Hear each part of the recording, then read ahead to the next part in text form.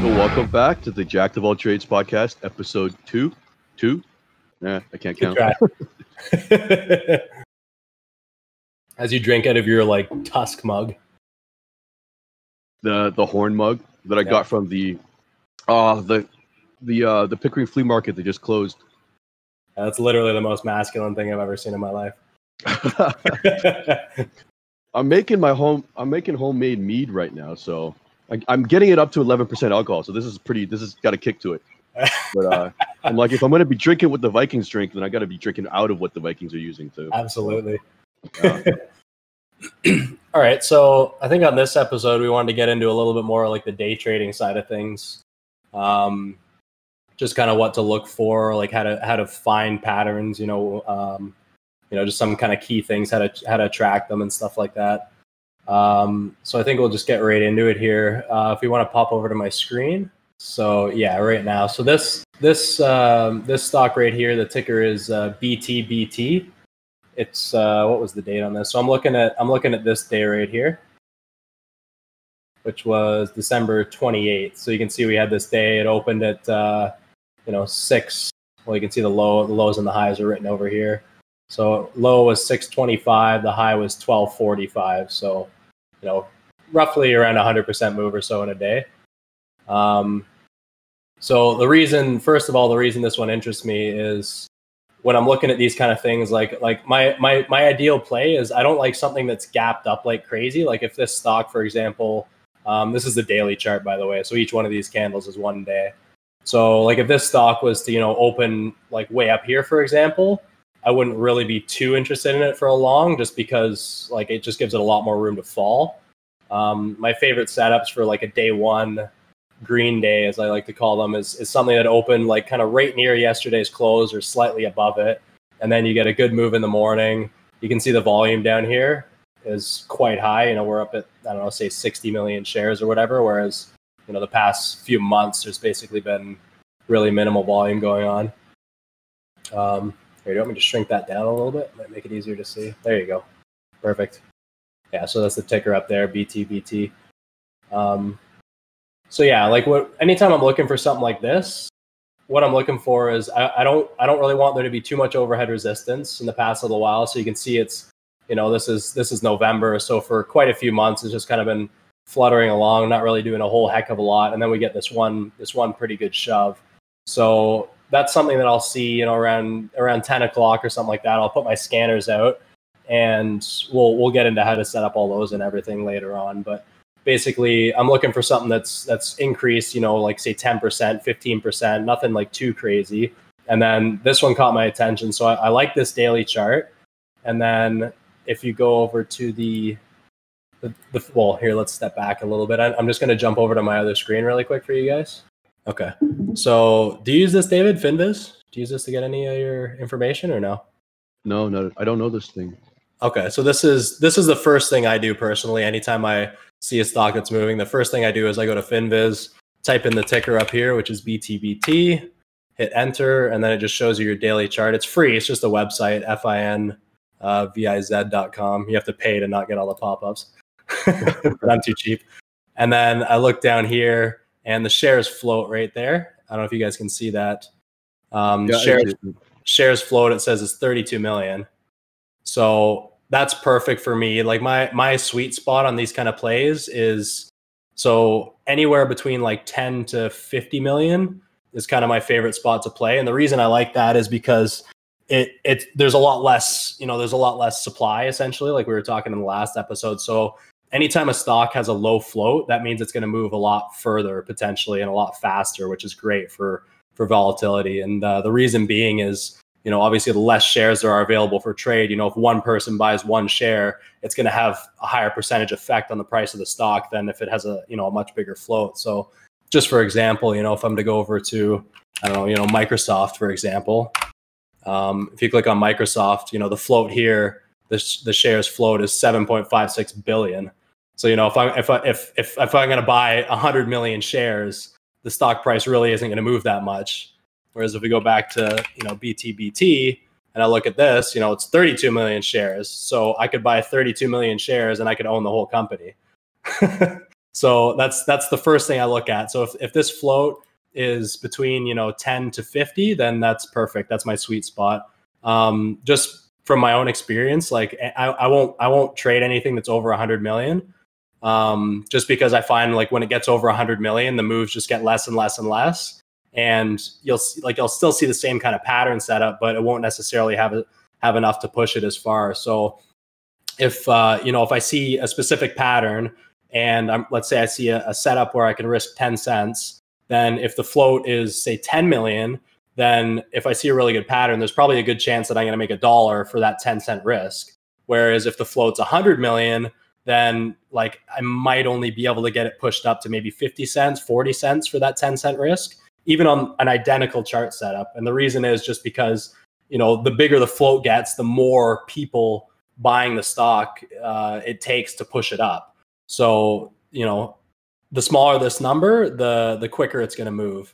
You do have to be careful though. If you see stocks that are really low, like, 1 million, 2 million, 3 million, those ones you have to be cautious because you can get into something it's called a circuit halt, basically, where the stocks they become so incredibly volatile that they can, let's say it's at $1, it can literally in a matter of 2 seconds go from $1 to $3, and then the SEC, which is call it the FBI for stocks, it's the Securities Exchange Commission. They basically monitor and regulate all the stocks on the stock market. They'll halt the stock. So you could, get into a position and it could spike up or drop down so fast because there's such a low float that the SEC will halt it. A lot of the times it'll only halt for, maybe 5 minutes is typically what they halt it for, but sometimes it'll be 10. And then, I've seen some horror stories where a stock will spike up and then it gets halted, and it gets halted for a month, and then it opens 80% lower and you've just lost everything, right? Or, you short a stock and you get stuck in a short position, and then it could open 200% higher. And now all of a sudden you've lost your entire initial investment, and you also owe your broker, an extra 100%. So you have to be like anything that's under 10 million, I would say for anybody that's starting out, just avoid it, because like they're really, really volatile and you can get yourself trapped very quickly, and they move so fast that you have to be able to make really quick decisions. You touched on something earlier I want to just explain in case our listeners don't know, like, because you mentioned gap up. So the markets trade generally from 9:30 in the morning to like 4 p.m. at night. And then there's pre-market and aftermarket trading. And then that's when you see the gaps, right? Right. So yeah, when I say a gap up, I basically mean, let's say the stock closed at $10 and then they came out with some news at 4 p.m. and the stock, like certain brokers, like Interactive Brokers, I could trade for a period in aftermarket hours and pre-market hours. Other brokers allow you bigger time frames. Some brokers only let you trade during hours, which is most of them. So that's why the most volume happens during the day. But basically, like a stock can close at $10. They could have news come out. It could open the next morning at 9:30 at $12, or it could open at $5. It could open at a different price than it closed. So when we say gap up, that's what I mean is, it's gapped up from the previous day's close. Do you want to open up a screen just to show people, just in case they don't know how to read a candle, so they could get a really good idea of what a gap looks like, and then just even read a candle, basically where it closes, what makes a candle red, what makes it green, basically. Okay. Like we'll just start real basic, yeah. Sure. Okay. So I'll flip back over to my other screen here really quick. Because I remember when I first started trading, I thought a green candle means there's only buying and a red candle means there's only selling, but that's not how it works. Okay. So I'll zoom right in on this one here just so you can see it a little closer. So this is the day that I'm talking about again on this particular stock. So basically what a green candle means is the open price is the bottom and the close price is the top, meaning at 9:30 in the morning when the market opened, this is your price, 625. And then when the market closed at the end of the day, it was 1039.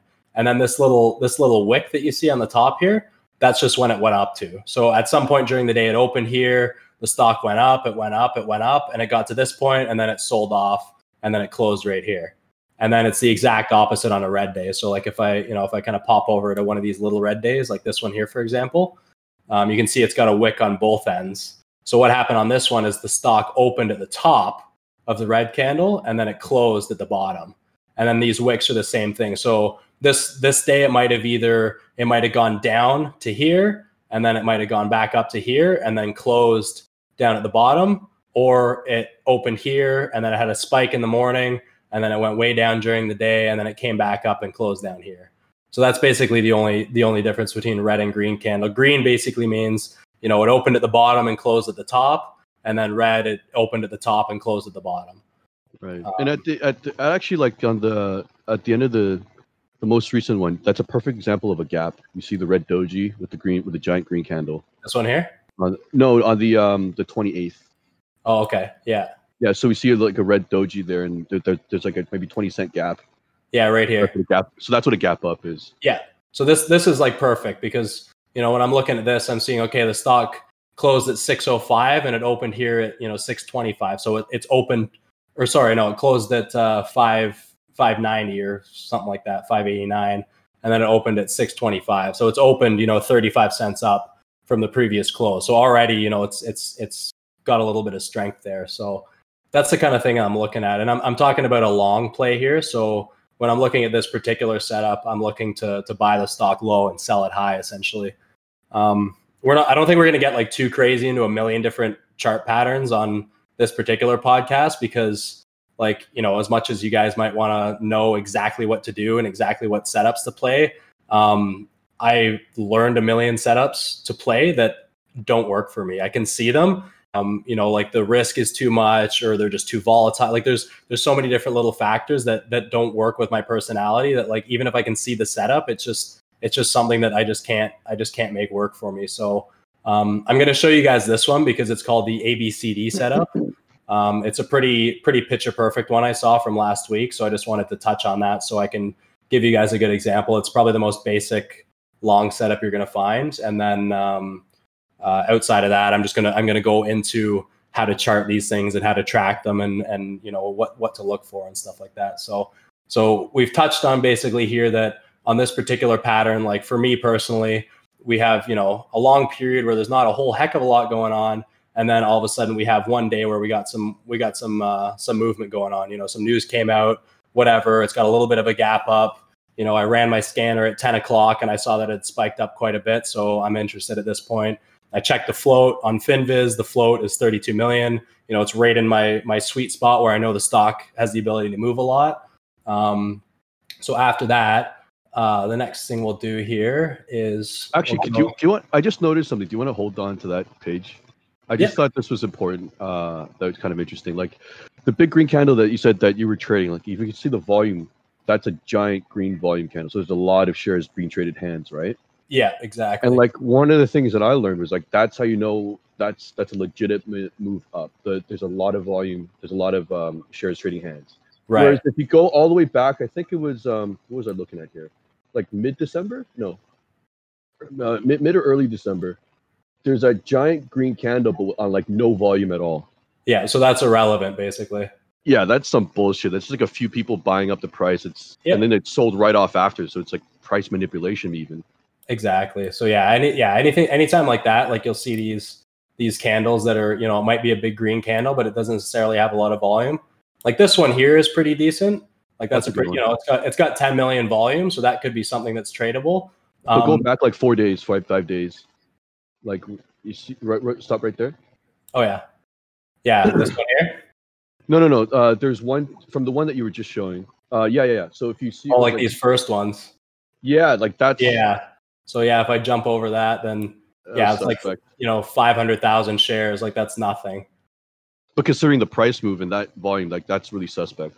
Yeah. So that's probably, considering that this move kind of crept up like this, that's probably, that could have been an institution buying. It could have been somebody knew some news that was coming out and they wanted to get in for this day, or that could be a million different things. But it's not something that's tradable. If you look at the 1 minute chart, then there's just not going to be enough volume to trade. When you look at the spread, which is basically the bid price and the ask price of a stock, something like this, just for example, if we're around $1 here, say, if it has a lot of volume, there's a lot of people trading it, your bid price is going to be $1, your ask price is going to be $1.01.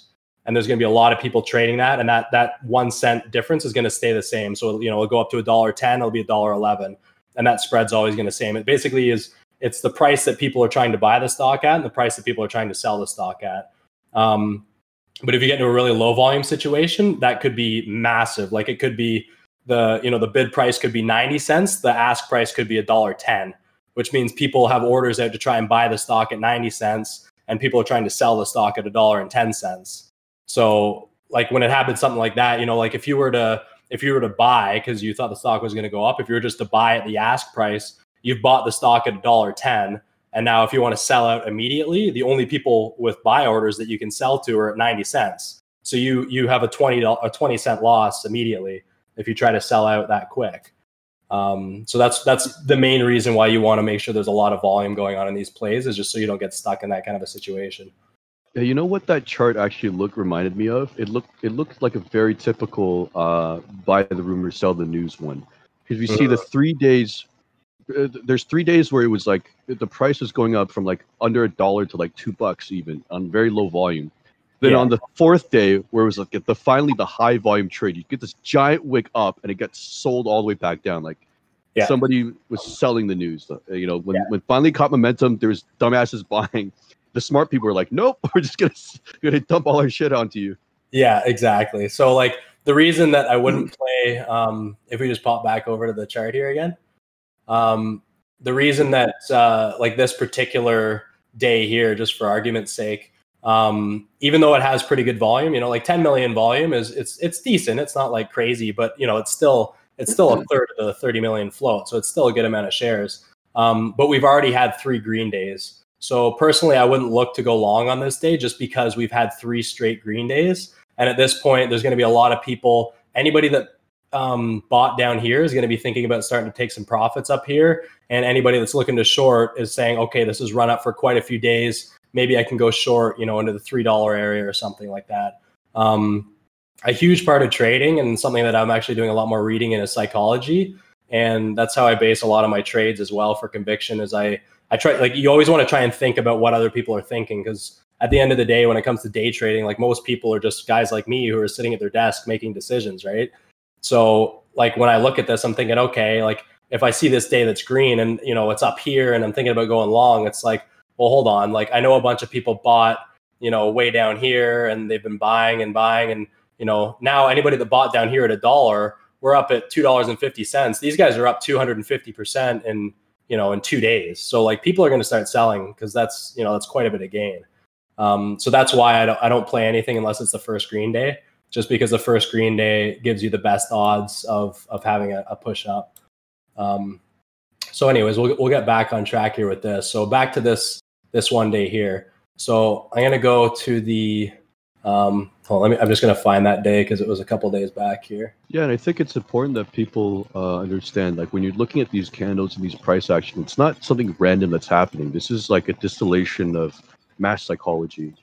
Yeah. Right. It's basically how the people, all the people trading the stock are feeling about that stock. It's all that these candles are. It's a reflection of that. Yeah, exactly. This indicator that I use here, it's called the VWAP line. It's the volume weighted average price. It's this little orange line. You can get it on any trading program, as far as I'm aware.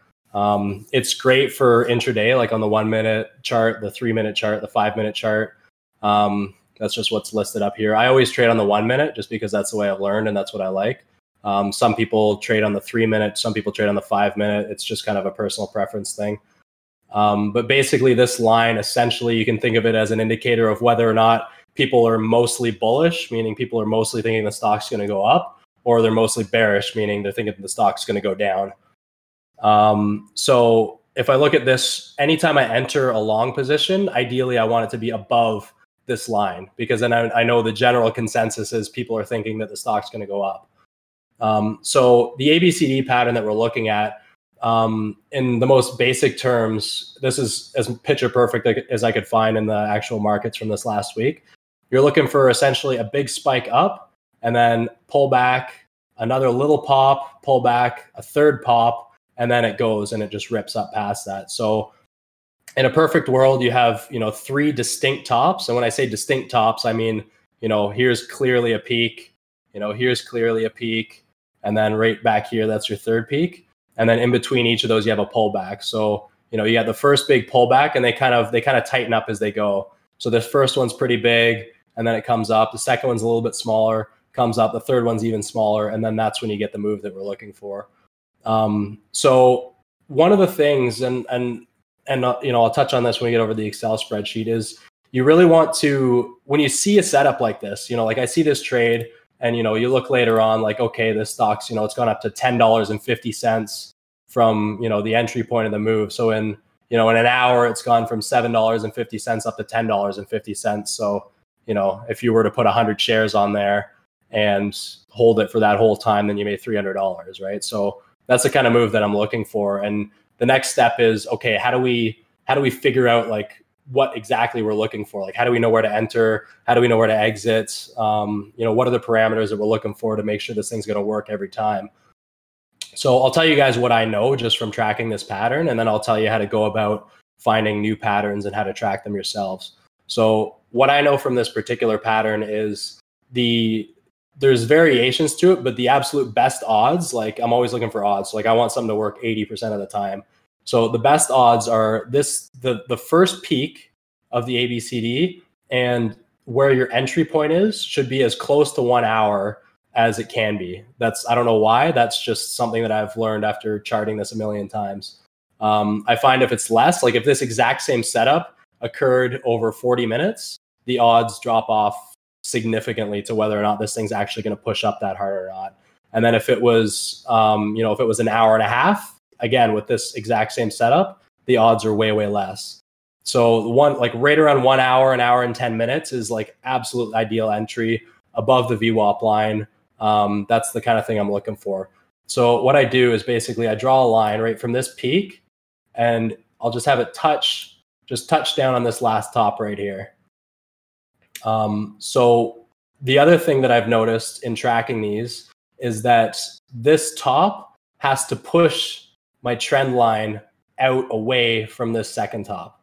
So for example, if I just remove this line for a minute, just for argument's sake, if this came down and you can see this top here, we're going to touch that. So if it touches that line, and then let's say this peak only came up to here, like it kind of came underneath that white line and then it broke through, then the odds again drop off significantly as to whether or not this thing's actually going to go up.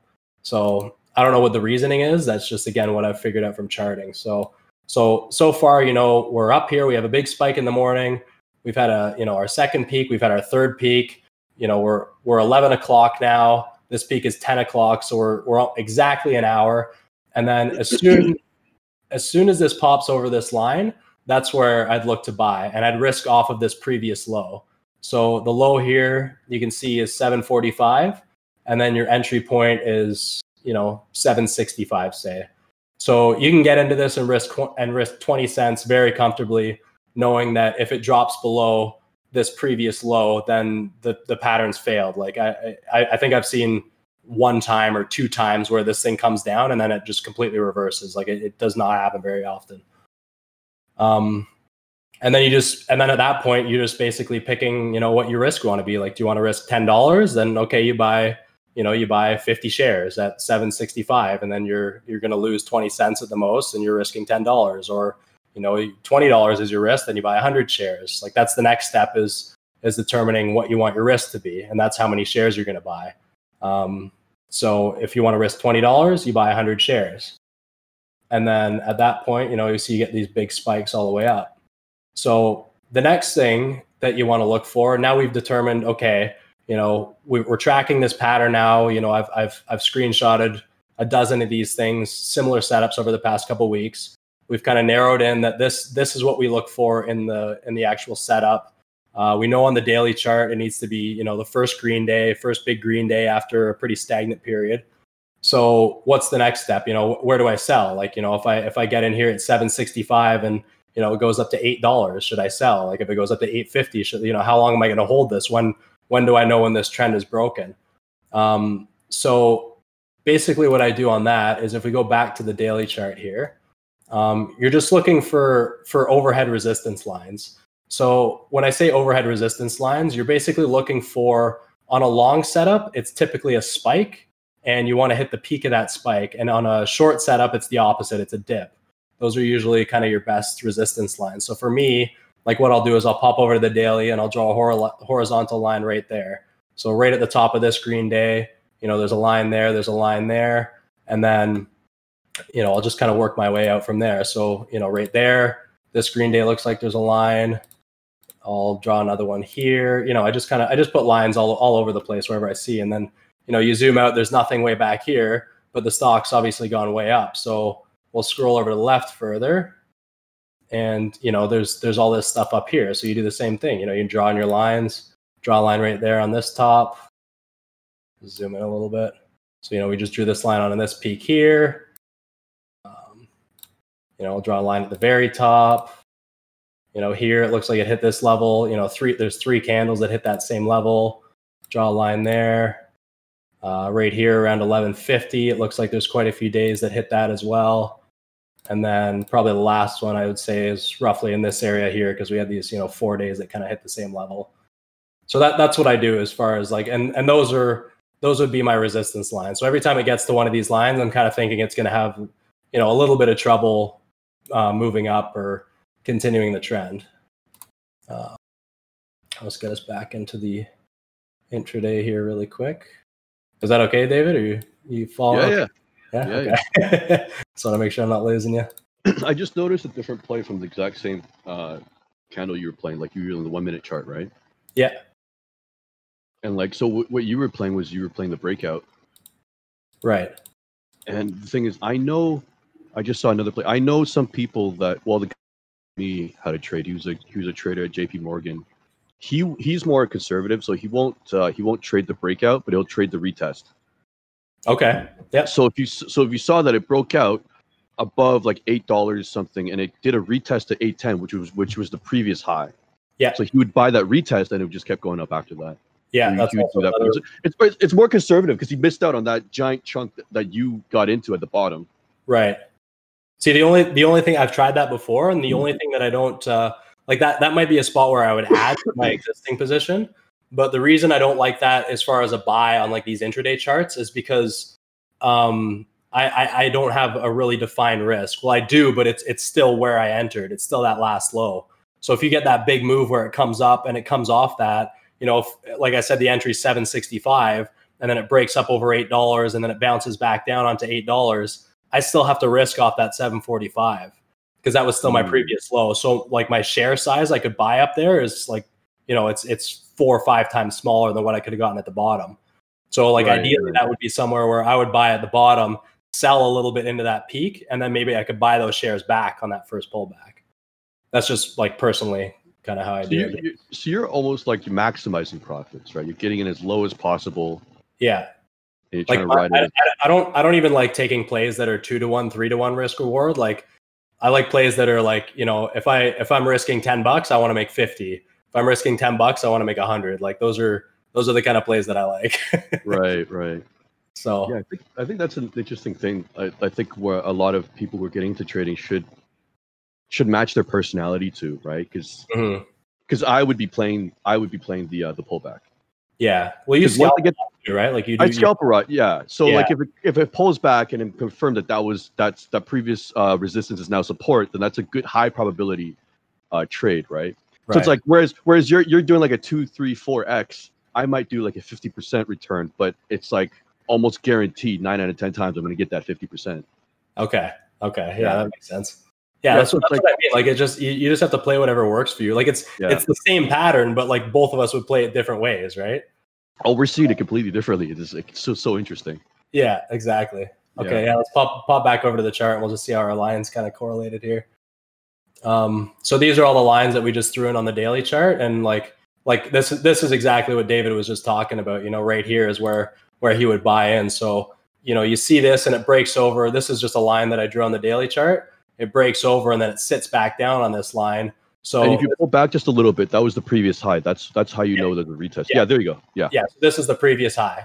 So it's broken out over that. It's broken out to new highs in the middle of the day, and then it pulls back down, sits on top of that. So for me personally, like what I would do to protect myself in this position is on this first move, I'd get in here in the 760s. I would sell probably a quarter up here just over $8, because then I know that gives me enough protection that if this was to completely fail on me and stop me out down here in the 740s, that quarter that I sold up here is going to protect me from taking a loss. And now I'm just going to get out of this play for break even. So that's that way, if I play 2 or 3 of these and 2 or 3 of them don't work out, at least I've sold that quarter. I've had a $0 day. I've had a $0 day instead of a losing day and a losing day. So that's why knowing where you're going to sell is also really important, so you can maximize your profits. But yeah, that's basically what I do. So I'd sell maybe a quarter here. And then at that point, you're really just kind of looking at all your lines and how they play out. So what I've noticed on these is, like, again, you can see everywhere that we got a little bit of a cluster, it kind of, these lines are pretty distinctive. I mean, up here, even this line we drew, that's where it topped off a few times. So, and these are, these lines were from, like, what was that, back in, March or something at the beginning of this year. So, and they're still, like, on this day, they all play in pretty effectively. So that's why, you always want to look way back on the history to find out where your resistance lines are. So when I would consider this broken is basically when any one of these lines get, like, broken with conviction. And when I say conviction, I mean, like, we have a huge red candle slam through one of these lines. That's when I would consider the trend broken. And then what I would do is very rarely will it just come straight down. So it'll snap down and then it'll bounce back up, and I'll sell everything on that bounce. Like, that's how I would get out if it failed. On this particular play, it actually went quite far. So you can see here, I would sell, like I said, I'd sell a quarter here, and then I'd probably sell, maybe another quarter into this line, probably sell another quarter into this line. And then if this came back down here, and you can see it's kind of basing over this line, I might rebuy a few shares here, risking off of this low here now. And then capture this next move, sell another piece up into this next line. And then you can keep kind of doing that on the way up. So on here, it's come down again. It's kind of broken this line a little bit, and then it sits back up on top. So, I could buy a little bit more here, risking off of this previous low. And I'm always trading around that core position that I bought down here. So my average is still going to be pretty low, which is going to, give me a little bit more cushion on these positions. And then you can see it, it kept going and ended up breaking this 1042 line. And then it looks like this little wick right here, that touched, 1154 was the high. So that touched exactly on this line, pulled back, and then we had this big green candle, pushed up through it again. And then this is what I'm talking about for when the trend is broken. So as you can see here, like, it slammed right through this line, popped back up, and it held underneath it, and then it pulled down again. So, like, to me, when I see that, that's when I know the trend's broken. So if I still had any shares at this point, I'd be selling everything out on this next bounce here. And then you can see, for the rest of the day, it just kind of sold off. So all in all, if you get in here at the entry, 765, you could carry some of those shares all the way up to $12. That's I don't know what that would be, like an 80% move or something like that in about an hour. So those are the kind of moves that I'm looking for, is those really big gainers.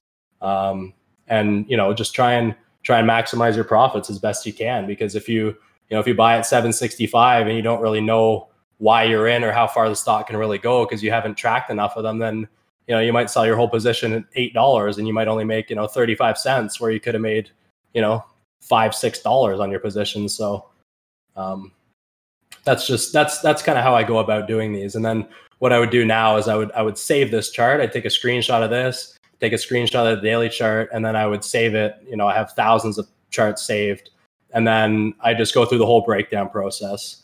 So I will flip back over to a different screen here really quick. You look like you're thinking over there, David. Oh no, I was just I just trying to remember if we touched on how you identify these stocks. Like what's the step before that? Like how to scan for them, basically. Yeah. So in the morning, every broker has a scanner, and they're all different. But basically, what I'll do is I just it's pretty simple. You just find whatever scanner you have in your broker. I'm not going to get into how to set it up right this second, because it's kind of it'll take a little while to go through all that. But I'm just looking for anything that's gaining. So like I might have 100 stocks that pop up that are over 5-10% first thing in the morning. and then I'll just sit there and I just flick through them all. And if I see one that looks like it's a good pattern, then I go over to FinViz, that website, check the float. If the float's 200 million, then I don't care. I ignore it and I keep going through, find the next one. If I see it, it looks like a good setup. You know, the float's 30 million. Okay, perfect. Then I put that on my watch list. Keep going through the scanner, you know, find something else that's up. Like maybe the intraday looks good, but I look at the daily chart and I don't like the daily chart because, you know, it's day 3 of a big run. So I know that it's not good for a long. So then I'll just ignore that one. And, you know, once you know what you're looking for, you can whip through them pretty quick and figure out exactly what stocks you want to have on your watch list. I mean, you're going to miss some, like some things are going to do different stuff, but for the most part, you can kind of narrow it in. But the only way you can get to knowing exactly which ones you want to look for is by basically at the end of every single day, like sit down at your computer, run a scanner for everything that's gone up that day, look at all your highest percentage gainers, and then just take a screenshot of the chart, and then, you know, go over to your spreadsheet and just fill out whatever parameters you think are potentially necessary. You know, like what was the volume, what was the time frame of the setup, what was the entry time of the setup, what's the risk, you know, what's the float, just, you know, anything that you think might be pertinent information. You know, what day of the week is it? Is it a Monday? Is it a Tuesday? You know, just like anything that you think might be relevant, and then just start tracking it. And then after a while, you know, tracking the same general setup over and over and over again, then you can kind of start to narrow your focus in until you find something that actually works. And a lot of the times it won't work. Like a lot of the times you'll see these big plays and there might be a setup in there, but, you know, I won't be able to see it, or you won't be able to see it, and you'll try and track it, but you know, it won't be something that's easily visible. So you just go on to the next one until you can actually see something and say and recognize it as it's happening. Right. So is there like some favorite assets or favorite stocks you like trading, or is it just you're just agnostic? You like whatever the scanner shows you, that's what you trade? Anything. Like honestly, like it doesn't matter what the company is, it doesn't matter what sector it is. Like it's completely irrelevant. It's just all I care about is the pattern, the daily charts, and the float. That's really all. Like those are the 3 things that I look for. And as long as all those 3 things fit, then I'll wait and I'll just watch it. And if I see a pattern develop, then I'll trade it. If I don't see a pattern develop, you know, I might sit there and watch it go up 500%. But if I didn't see something that I know, then I'll just sit there and watch it go up 500%. See, that gives me anxiety. I have to know what it is that I'm buying. Like even if I'm just day trading it, I want to know everything I can about it. It's crazy. You don't have time for that, man. Yeah, I know. That's the thing. I kind of feel like it's irrelevant too, but I just have this need to like just feed the data. Like I just need to know. Yeah. Like I've had times where like, you know, there's like this pattern, for example, like I've done it so many times now that I can recognize it really quick and make a quick decision. Like I've had times where it's the middle of the day and I pop open my scanner and like, you know, I see a chart and then I look at it. I'm like, oh shit, that looks like a good pattern. I like pop over, check the float really quick, look at it. And like, you know, within literally 20 seconds of seeing the stock, I'm already in the trade. Like, and you're checking like, so you're trading the 1 minute candles, but you're looking at the larger time frames for like your entries and exits. Yeah. So the larger time frames are really good to find out like where your resistance is and like where I'm going to want to exit stuff. And like, as you can see on that last thing that we just showed, like they're good indicators of when the pattern's broken as well, right? Because once you get those lines in, like once those lines break really hard, then you know that, you know, the selling is taken over and the stock's going to start coming back down, which also on the flip side could be a good opportunity to start getting in short, right? Right. So that's something that I'm working on now is, you know, selling at the top. And then once that pattern breaks, flipping my outlook and starting going short and riding the backside down. That's something that I'm working on right now. Yeah, I still have not gotten into I short futures, but that's different. Like I can't short stocks. It just gives me anxiety.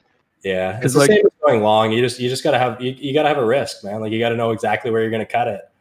There is that, but like it just, for me, the risk reward right off the bat doesn't calculate, because it's like if the stock, wherever, it doesn't matter where you buy it, if you short it, even if it goes to zero, your maximum profit is 100%. It has to go to zero for that to happen. So it's like, what are you really fighting for? Like it's scary, right? Yeah. Like for people that don't know, like when it comes to shorting, it's a lot riskier because you can lose more than your investment, right? So like if you have, just to keep it simple, like if it was a $1 stock and you bought 100 shares, if that stock goes to $0, you've lost $100, and you're not going to lose any more than that, right? But if you're shorting the stock, then if you short 100 shares of the stock at $1 and it goes to $3 and you're still in your position, you're down $200. So you've lost double what your actual investment is. So like, there has been horror stories where guys have, I've seen guys post, they have like, a $30,000 account and they short a stock and they try to swing it overnight, and some news comes out and it spikes way up. And not only have they lost all their 30,000, but they also owe their broker like another 50,000 because it's gone up so high. So like you can put yourself in debt shorting, which is why it's a lot riskier. Yeah, I actually have a friend. He was stuck in a position for almost 2 years. He was playing on margin and he shorted the position.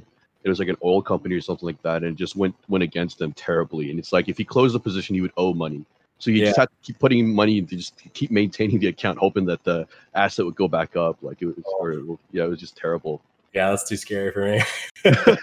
Yeah, it was a six-figure position. Like, oof. Yeah, no thanks. But he's a gambler though. Like he trades the VIX.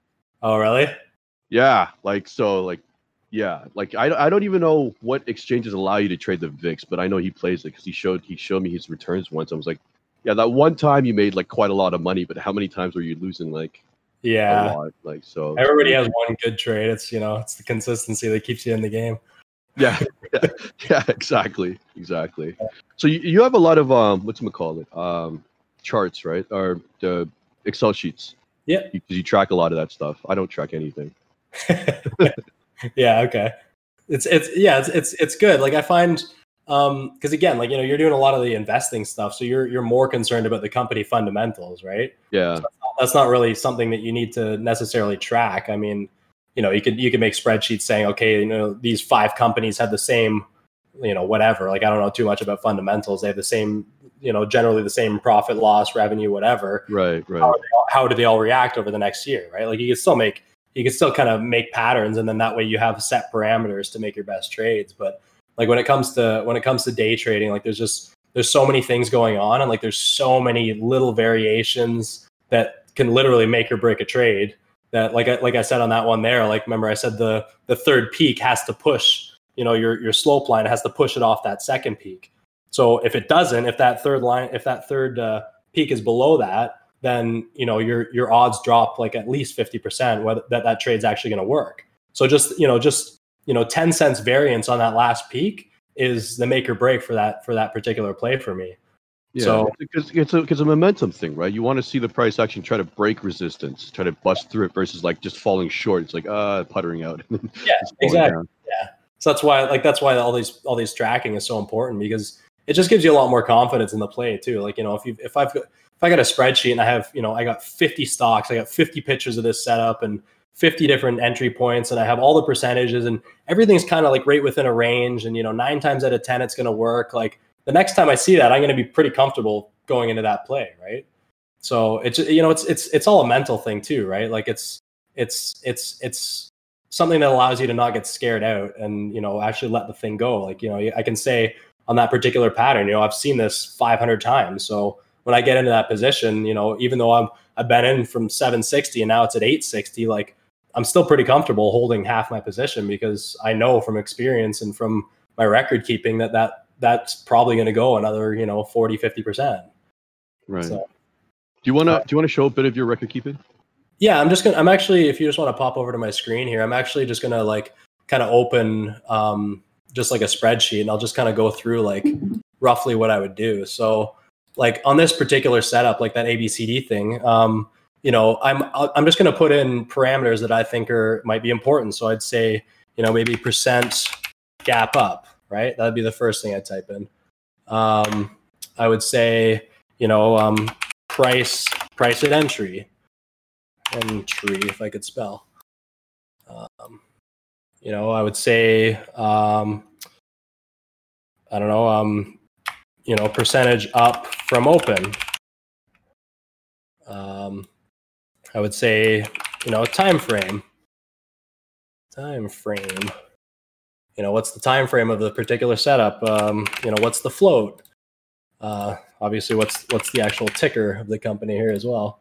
All right. So yeah, we were trying to type in this Excel spreadsheet here, and for some reason it was like making our screen share go all funky. So basically, what I would do is, what you guys should do is once you see a move that it's a big percent move, and you're trying to break it down. This is the kind of thing that you want to do is just type in the stock name, just whatever parameters you can think of. Like this is what I pulled up off the top of my head. Percentage gap up. So like, what percentage is the stock up from yesterday's close? What's the price at the entry? What's the percentage up from the open price? Maybe it gapped up 10%, and then from the open it's gone up another 10%. So this is, another 10%.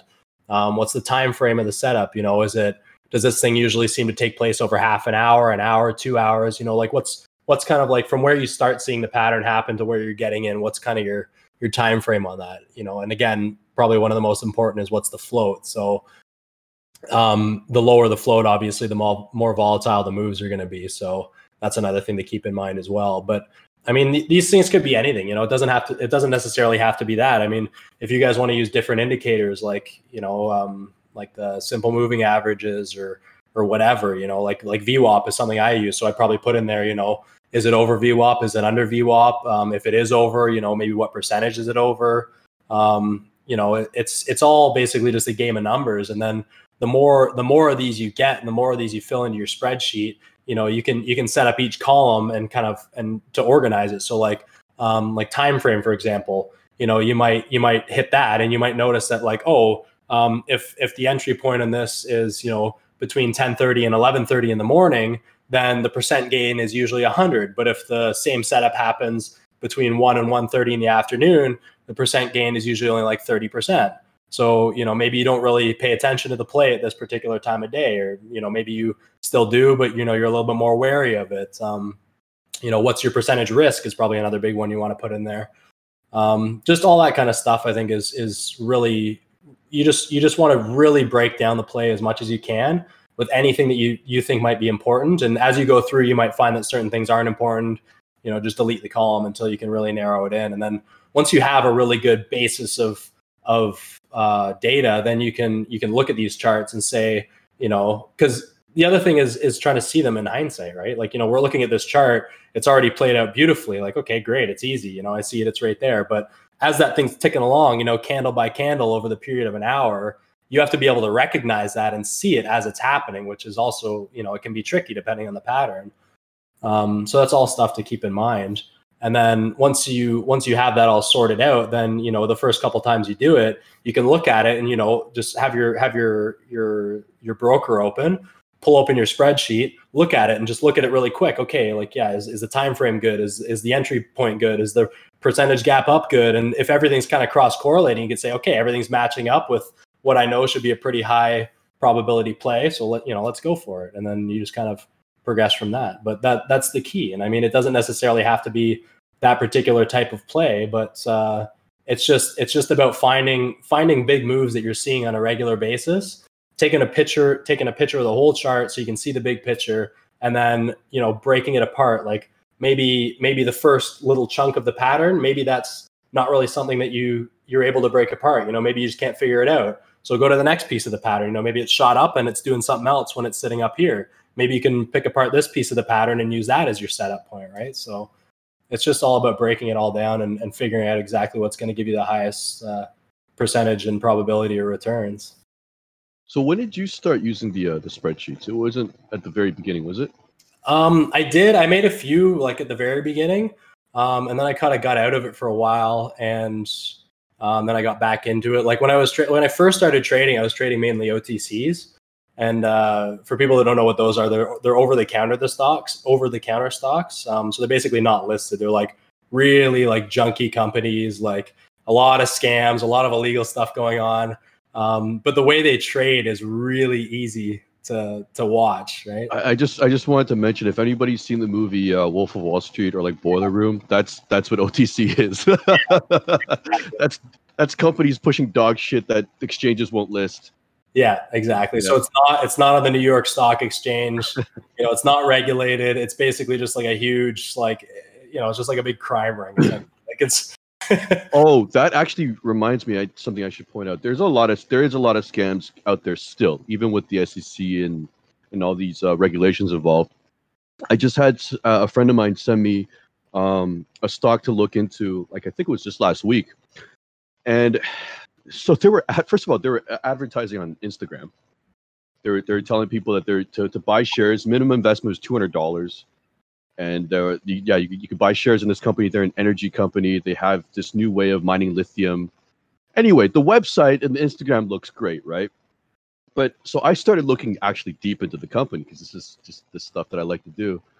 And if you so they say that they're a Canadian company. Their head office is in Toronto. So explain to me how they're incorporated in Costa Rica, right? Probably because they want to get around the fact that you can't, as a company, just sell shares direct to the consumer, right? You can get venture capital investment. You can get accredited investors, which means that they're high net worth investors. They're generally pretty educated on this subject. You can't just go to any Joe Schmo on the street, say, hey, give me $20 and I'll give you a share of this company. That's because most people will get taken, right? So that's why they're freaking incorporated in Costa Rica. Unreal. And the service they were using to sell the shares explicitly says in the contract that all we're doing is selling the shares. We don't know about this company. We have no, connection with these guys. Like all we're doing is facilitating the transfer of shares. You know what I mean?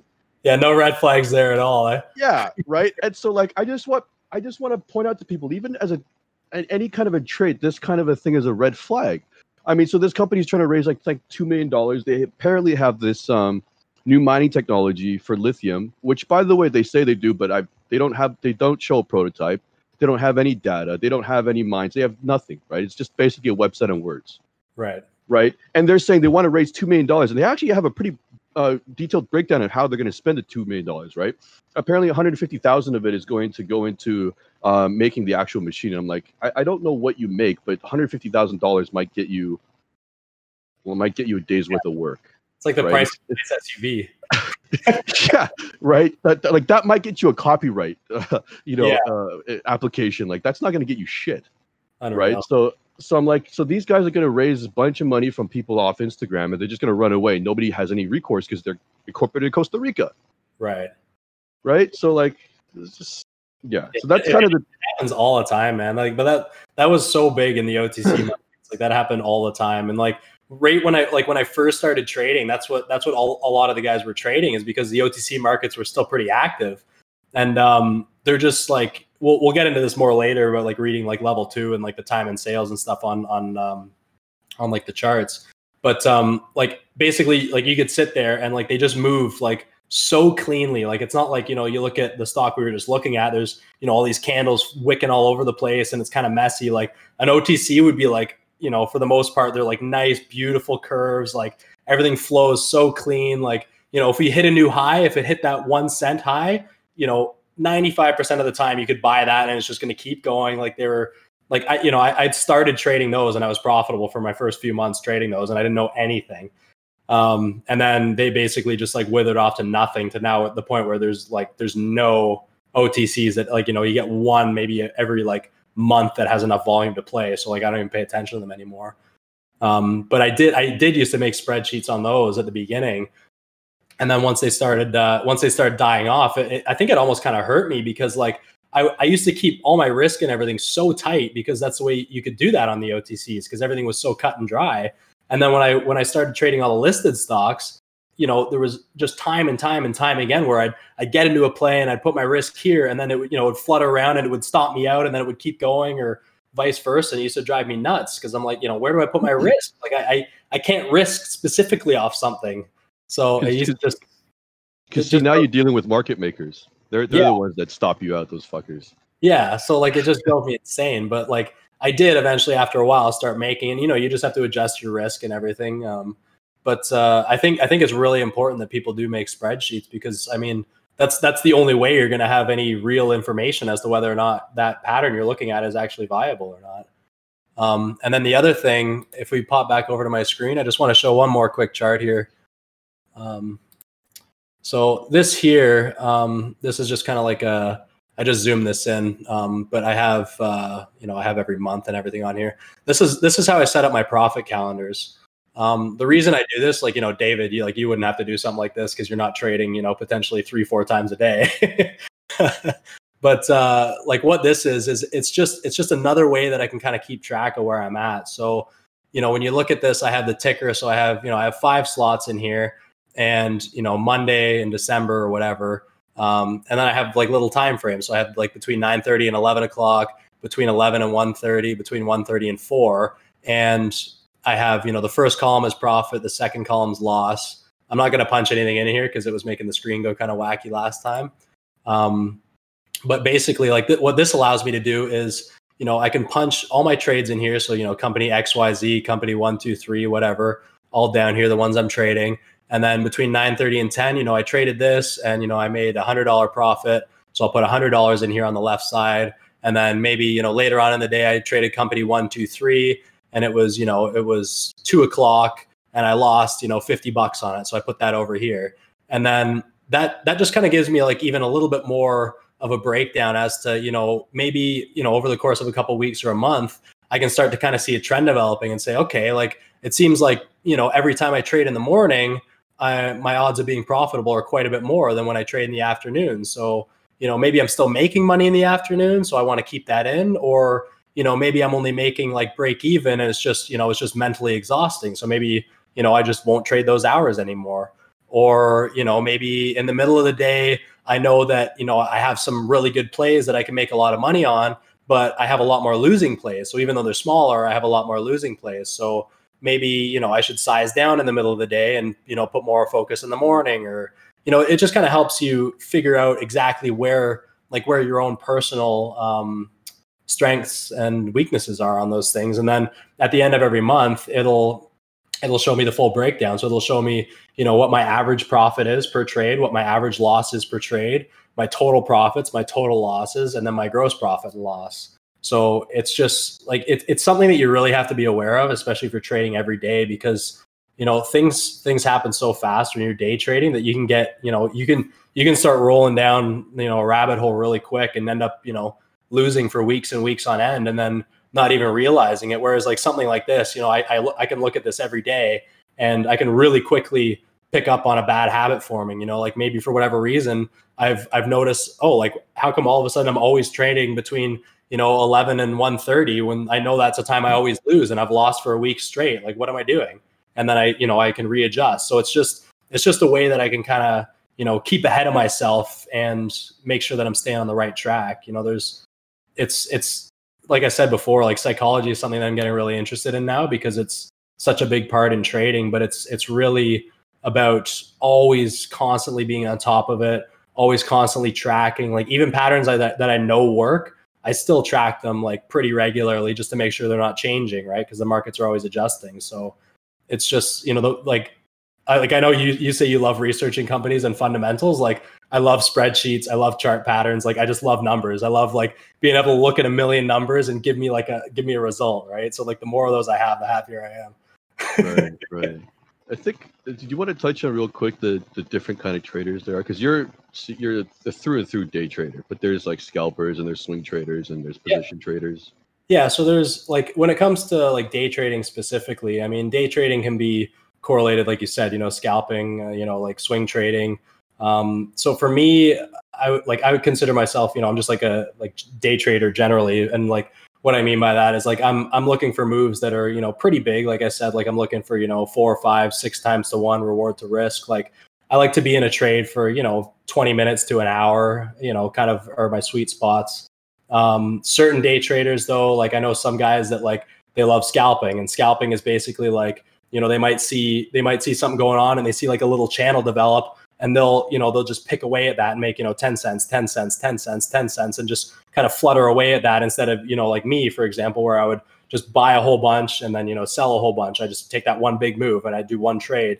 They might do 100 trades, but make, the same amount of money or more or less or whatever. Right. But that's the way that those guys like to trade. And then there's swing trading, which is, like you do a bit of swing trading too, and that's as far as comfortable as trading that I'm going to get is swing trading. Yeah, so that's basically like generally over like a period of a few days or weeks or even up to a couple of months. So like a swing trade could be considered. I'm I'm buying now on a Friday and I'm hoping it's going to gap up over the weekend and I'm going to sell on Monday morning. Or it could be, you know, I'm buying on a Monday and I'm expecting it to go up, so I'm going to sell it on Friday. Or like I'm going to buy it now and I'm probably going to sell it in a month or two once this plays out. Like swing trading is just like a little bit over a longer term.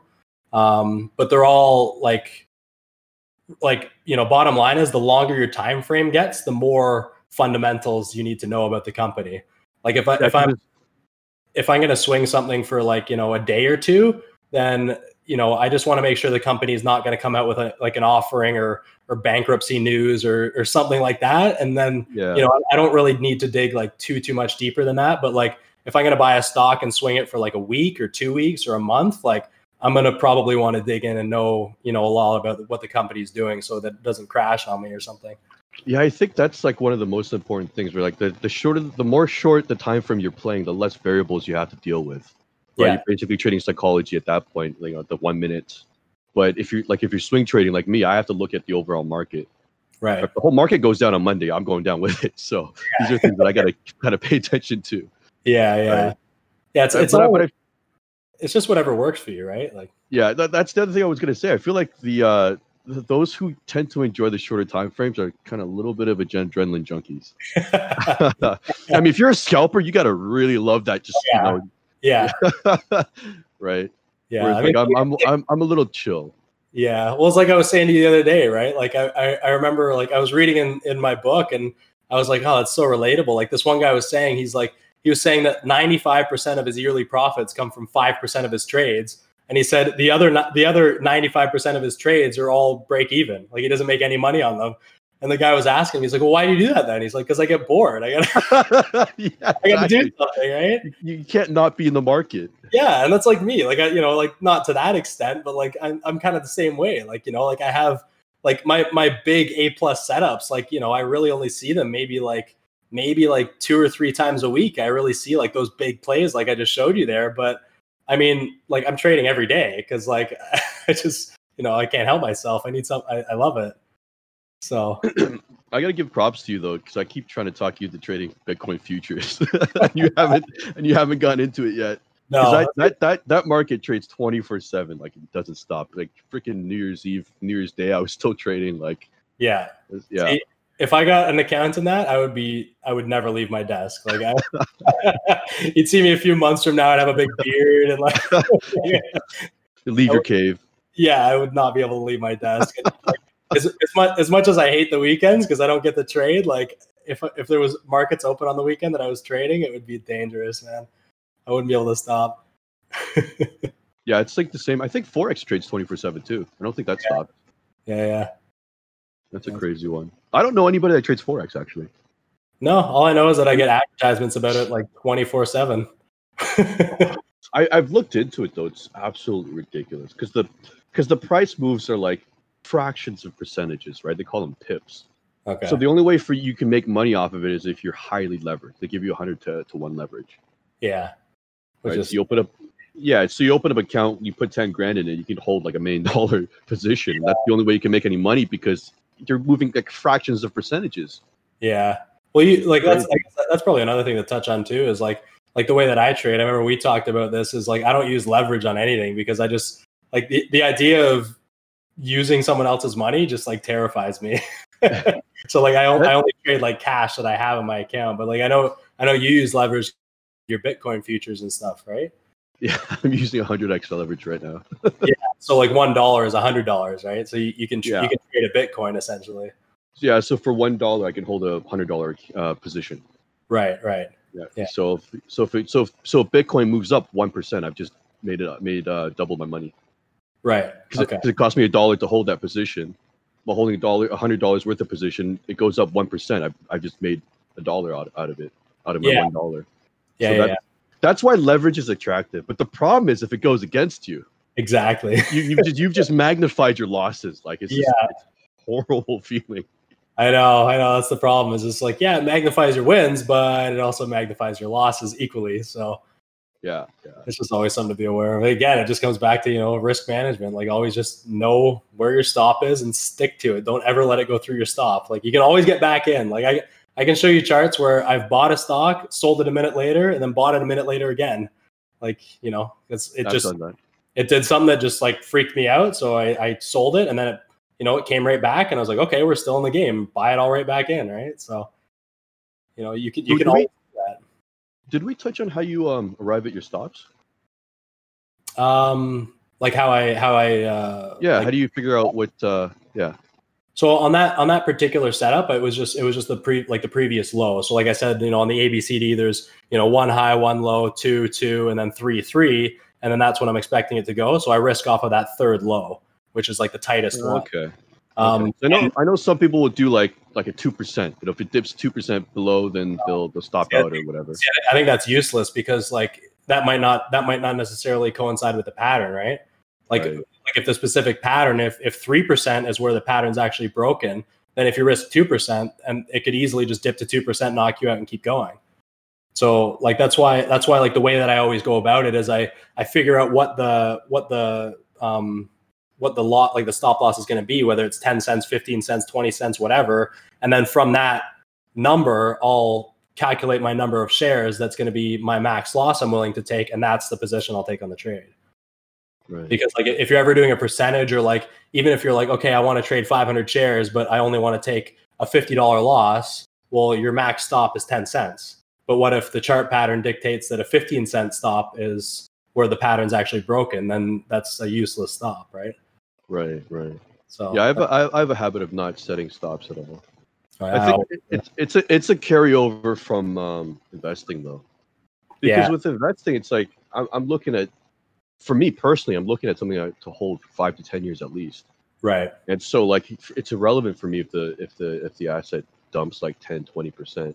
Yeah, true. Like at that point, like if something dumps 10-20%, if I'm looking, I just reassess the fundamentals. If it's still a good company, then there's no reason to sell. Then just it's irrelevant, right? There's to stop out.